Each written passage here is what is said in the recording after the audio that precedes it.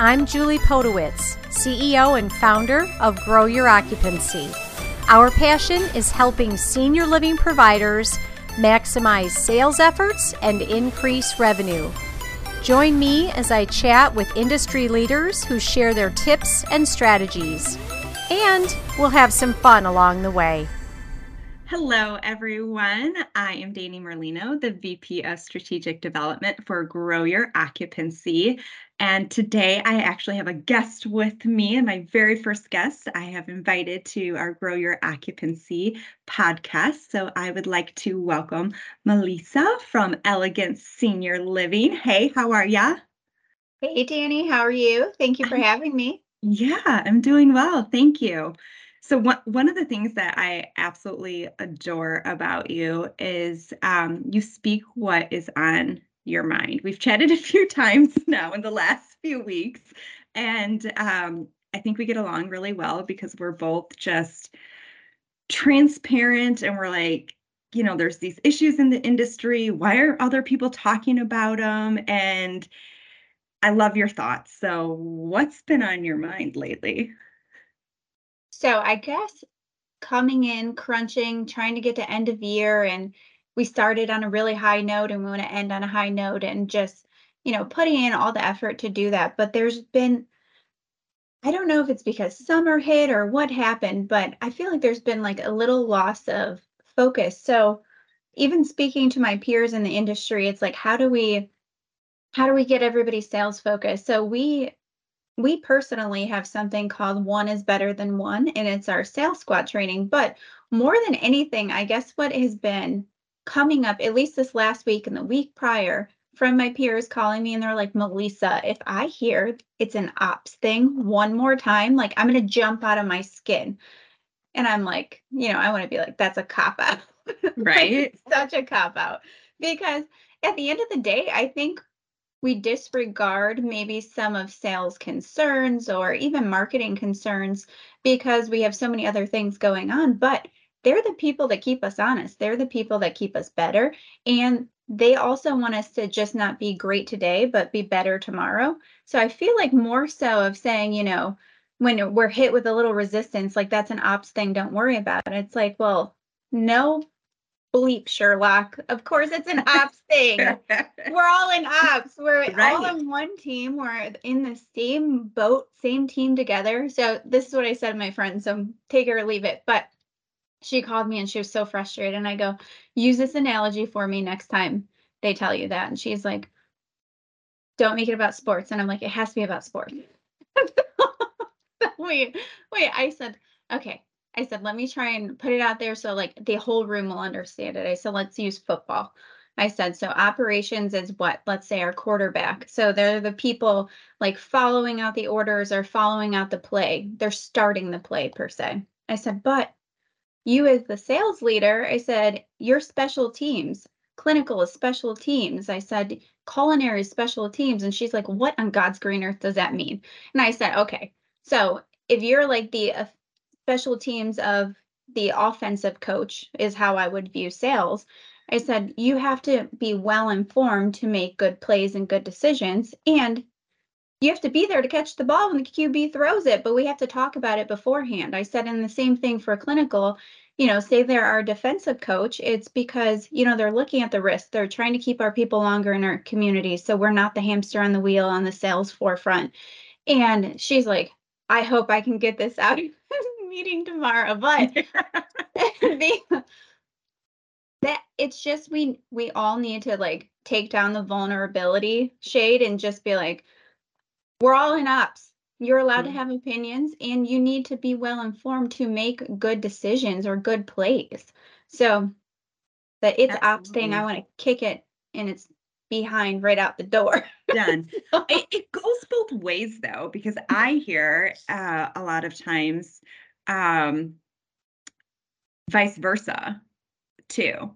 Like looking at financials, I'll hear from the operations folks, well, we didn't achieve this because of sales. And we can't necessarily always be in these very specific silos. Like you said, like we're all ops, same thing. We're all sales, then sometimes I go back and say to those ops individuals, what did you do to assist with the sales? Yeah. Right? That I can tell. So just a little brag moment. I have to Yeah. say, ever since I started here, it's been almost 2 years now. I've gone through a couple CEOs, but our meetings have always been the same. So when we have our national directors of all disciplines, our VPs or SVPs, we start every meeting with, okay, how is that supporting sales? Like, you want to do this initiative, culinary, that's great, but how is that going to support our sales? How is that going to increase revenue? And it really helps them think about it in a different way, like, oh, it's not. So should it be? Or is this an initiative that might be a one-off? And the same thing with culinary, as we talked about clinical engagement. It's like we sometimes we forget, like, even culinary and engagement are there to support sales in the way of we can invite our prospects in and they can experience the community firsthand before they even move in. It's like, I can go on and on. I'm gonna not go down that rabbit hole. So I'm like, but I do have to, so something really funny one of my previous CEOs used to say, but it actually made me feel heard. That's how we'd start the meetings, and it would get to me and it's like, whose knees do I need to break? Well, Right. that might sound off color to some people, but honestly, it made me feel heard and it made me feel supported, because it was like anything I needed, my operations people, they were there to move the roadblocks. And really, if you do that, I promise you're going to be successful, is because sales or marketing, whomever, whatever department that's bringing it to light, is only because we want to make changes to be better or just stay ahead of the curve. That's the other thing. What we're doing today, this is my biggest problem, is what we're doing today. We're like, it's great, it's working. Like, why are we talking about changing? I'm like, okay, it's working now, but will it work next quarter? Is it going to work next year? I mean, if somebody's touring with us and we're the only ones doing it, I guarantee our competitors are going to begin to do it. Totally. So we got to come up with something else so that when they're then coming back and saying the Atreys and the Brookdales and the Capitals and everybody's doing it this way, guess what? Elegance is doing it a different way. So I feel like we're in a position where we're always kind of pushing against the grain a bit. Yeah. I usually come from the same thought philosophy. In the past, somebody I report to will say, well, Brookdale or whoever is doing it this way. Why aren't you? Why aren't we? And I'm like, my head is usually just down and focused on, it's good to have an understanding of what's going on in the industry, but what works for us. And if we're all doing the exact same thing, like, how are we standing? Yeah. How are we standing out? Like, don't you want to be, can you be proud of a product when every single product is the exact same? Every single initiative is the exact same? No, set yourself apart, right? Exactly. And I really do feel like that's something that we're still able to do right now, at least within my own organization. Like I said, our one better than one, it's one team is better than one person. So it's our sales squad. We don't only just have our leaders engaged in the sales process and sales culture, but it goes all the way down to the community level, and rewarding them for being a part of that backup team, that sales team, whether it be recognition or financial payouts. Like, we reward them for being a part of it. But the best part is they get to be a part of the sales culture. Like, we did Sales Squad Team Member of the Year. It was an award we gave out. Like, who was the best backup team member that we have? Like, who's heating up the bench, basically. And then, like, all of our challenges, like the last one we just did was super fun. So we did pie challenge. So we basically took DSMs from different parts of the country and challenged them. The first one to hit the goal that we set won, and then the most regional wins, basically. So you have to pie the person that you beat, but then Oh, the like most, really, like actually throwing the pie pie. them. Yeah. Okay. And the Okay. whole community got to be a part of it. And then Okay. on top of that, we did the most regional wins got to pick support center team members like us to bring in, and they could pick up to 7. And boy, did they love that part of it, Did because you get a pie? I didn't. They spared me. They must like me. Ah.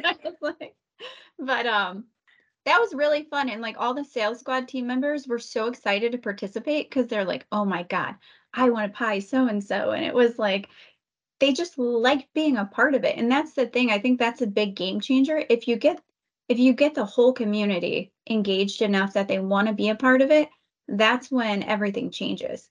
Hmm. Yeah, I agree. And it helps with your community culture, Yeah. right? And I think a lot of times sales does get to do, they have fun initiatives and they get to leave the workplace, leave the community and go do things and go network. So I think a lot of times there's a little bit of a jealousy factor. I Oh mean, yeah.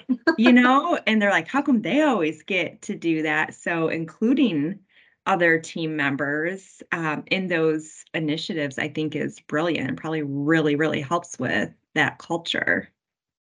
Definitely. What other ways have you incentivized outside of, so you do the pies, did you say you've utilized different bonus structures for other Mhm. team members too? What does that typically look like? Or do you change it up on a monthly, quarterly basis? So I will tell you, I don't want to give all our secret sauce, Yeah, but we don't do do that. have like monthly challenges that we put out that really anybody can achieve. And they're fun. It could be like, I mean, I'll do a really bland one since I don't give away all my secrets, but like the best creative follow-up.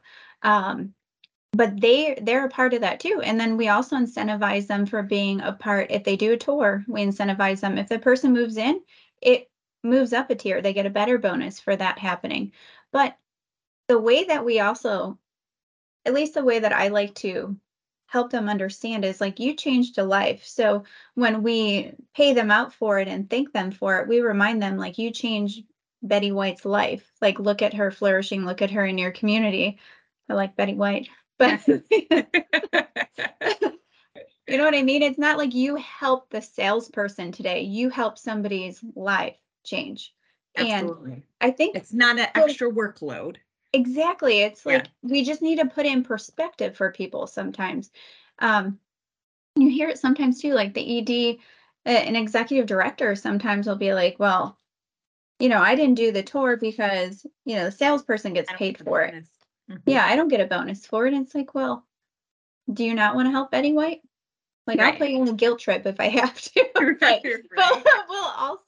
we'll also make it fun and interesting and actually reward you and financially reward you for doing it because I feel like that's the one piece of it. A lot of companies I've worked at personally, they're like, we're not going to pay them for it. We pay the salesperson. I said, I understand, but this is a group effort, and sometimes you have to give a little to get a little. And in the grand scheme of things, like it's not, it's it's pennies. Right, So exactly, compared to, yeah, what you're getting.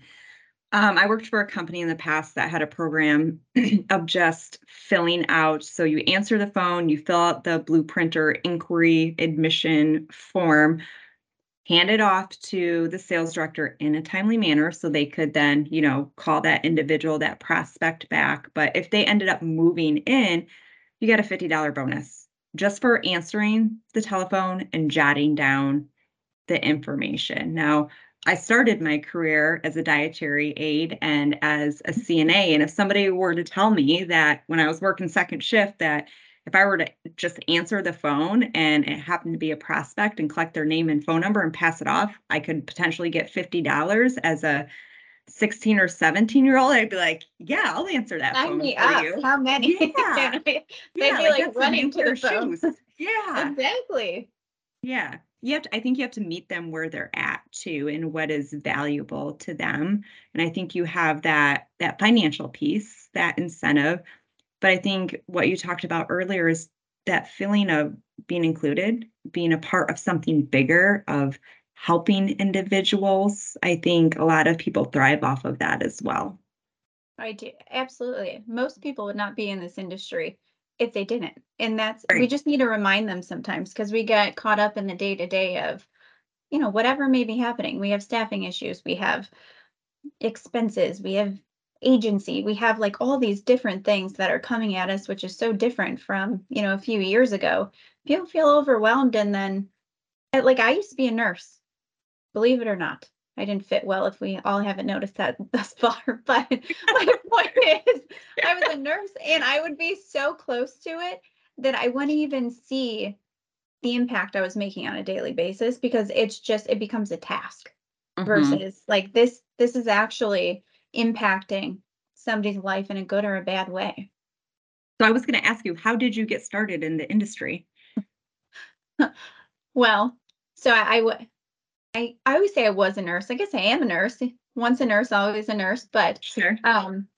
so I started my very first job out of college was in pediatrics, and I thought I wanted to work with babies. Well, they are very difficult to work with, and it's heart-wrenching. So I'm like, I'm doing the polar opposite. Older people, they can't be so bad. Like they live their life is what I was thinking it. And then I was like, oh my God, I have this so wrong by the time. So I actually started as a wellness director Okay. at a community. And then I became an executive director and then a specialist and a regional and VP. But I spent most of my career, 11 years at Capital Senior Living out of Dallas, Texas. And we had I want to say 132 or 137 communities when I left. We were in 27 states. So I got thrown to the wolves my first go around, but they really gave me a well-rounded perspective because I spent a lot of my career in operations before going into sales. And then I had a VP. If he hears this, he'll know I'm talking about him. But he used to tell me, "Stop wasting your talents in sales." And I'm like, "I love sales. I just want to do sales." He used to take me out of it all the time. So I would be like a sales regional. He's like, "We need you in operations." I'm like, I don't like operations. I don't like managing mashed potatoes, and I don't want to deal with that. Right. So I kind of it was, I guess, I don't know, osmosis how I came into sales, Sure. but it's where One I of my, landed is my place. I love it. One of my favorite clinical partners that I've worked with in the past has a crazy knack for sales. And part of it is just wanting to connect with the families and do that. She loved that discovery process, but also was brilliant with overcoming objections and marketing ideas and external business development ideas. And like, I think on a weekly basis, I was like, are you sure you don't want to just come over to this team? No, I worked so hard to be a nurse. I'm like, I know you did, but like, you're really good at the sales piece. And I promise it's a lot less of a headache. And she's like, nope, I'm going to stay here, but I'll brainstorm with you. So I Good for think, her. the more experience that you have as you dabble in different departments throughout your career, I mean, just the better. You have all different perspectives, right, of how each department is feeling and what their struggles are. And then when you land in your sweet spot, like sales for you, you just take all of that experience and can utilize it to your benefit. I think me actually sitting in the sales seat is what changed everything. So I dibbled and dabbled in community sales because I was an executive director and I had my salesperson went on maternity leave, and then, I had turnover, and then I became like an area specialist so I could sit in sales or clinical or ED. I don't Oh, recommend it to wow. anybody, but I realized I'm like, wow, I really like this side of it, the sales side of it. But what I learned very quickly is my patience for sales grew tremendously because being in a clinical role and then going into an operations role, it was like, oh God, what are they going to complain about today? Or, my big thing, they would come to my office and start complaining about something. I'm like, how many calls did you make today? And then I kind of flipped the script because you have complete control from an operations perspective. And then you go into a sales perspective and it completely flip flops. You have no control, but your success is based on everybody else. So Mm-hmm. it's a very vulnerable position to be in. And I try and help organizations understand that. It's like their success is contingent on all of us. So how are we going to put them in a position for success versus, allowing them to be successful and then us capitalizing on it? Like that's like we take all the admin work out of things. We help them plan their events. We help them plan all of their visits for business development. Like we put them in a really good position to be successful. We drive a lot of unpaid leads to them. Again, the list goes on and on. We all know it's like Silver platter. yeah, it's like a web. But at the end of the day, that's that's what changes sales, and then keeping the whole company sales focused and making them understand like it's not an easy job. They don't get to just dilly-dally around town all day and drop off Right. coffees and Right. it's not that. There's a lot of rejection. There's a lot of they have to have like mental muscle. Like they have to be able to be emotionally mature to get over all the rejection and then to still continue to move on. And when somebody tells them no, how to change their mind, how to be persuasive, like there's a lot of I guess, mental strength that goes into sales. Yeah, absolutely. Like if you think of the relationships that you've built personally in your own life, like it didn't happen overnight. And that's Right. what, sales is it's you're building these relationships and that's emotionally exhausting too, right? Like it's I think a little bit like a licensed therapist or a counselor. So you're taking all of this and maybe nurses may feel the same way too. You're taking everything that, you're learning and you're kind of bringing it all home with you too as you're Yeah. working on building these relationships. So, yeah. It's not this is like a shout out to everybody. They're not just going out there shopping and getting their nails done and like you said dropping coffees off. They're working. They're working hard. You're working hard. Yes. So it's Friday. You've worked hard all week long. Do you have any big plans for the weekend? No, we did establish when Danny and I got on that I probably shouldn't do a podcast on a Friday after like noon because my filter is completely worn off for the entire day. So I'm trying to be on my best behavior. And my plans this weekend are I'm doing absolutely nothing on Saturday. Like I'm I don't know what I'm doing. If a spa Yeah. will take me, I'm going. I'm gonna get my nails done. I'm gonna do everything I can just for me because I don't have my children. And then on Sunday, my daughter has a horse show, and she's also so that's in the morning, and then in the evening, she's doing her birthday a weekend early. So Okay. yeah, How old is she so turning? she's 9. 9. Okay. Yeah, Oh, fun. I hope yeah, my weekends ends up being the same, but I mean, you know how it goes. I Like know. that's your plan and then I don't know. Then after like 2 hours you're like, well, I guess I should dust this room or, the phone rings and somebody needs something or but I hope you have a lovely, lovely weekend. Thank you very, very much. I appreciate you joining. It's always a great conversation. I also appreciate you not swearing today on the podcast.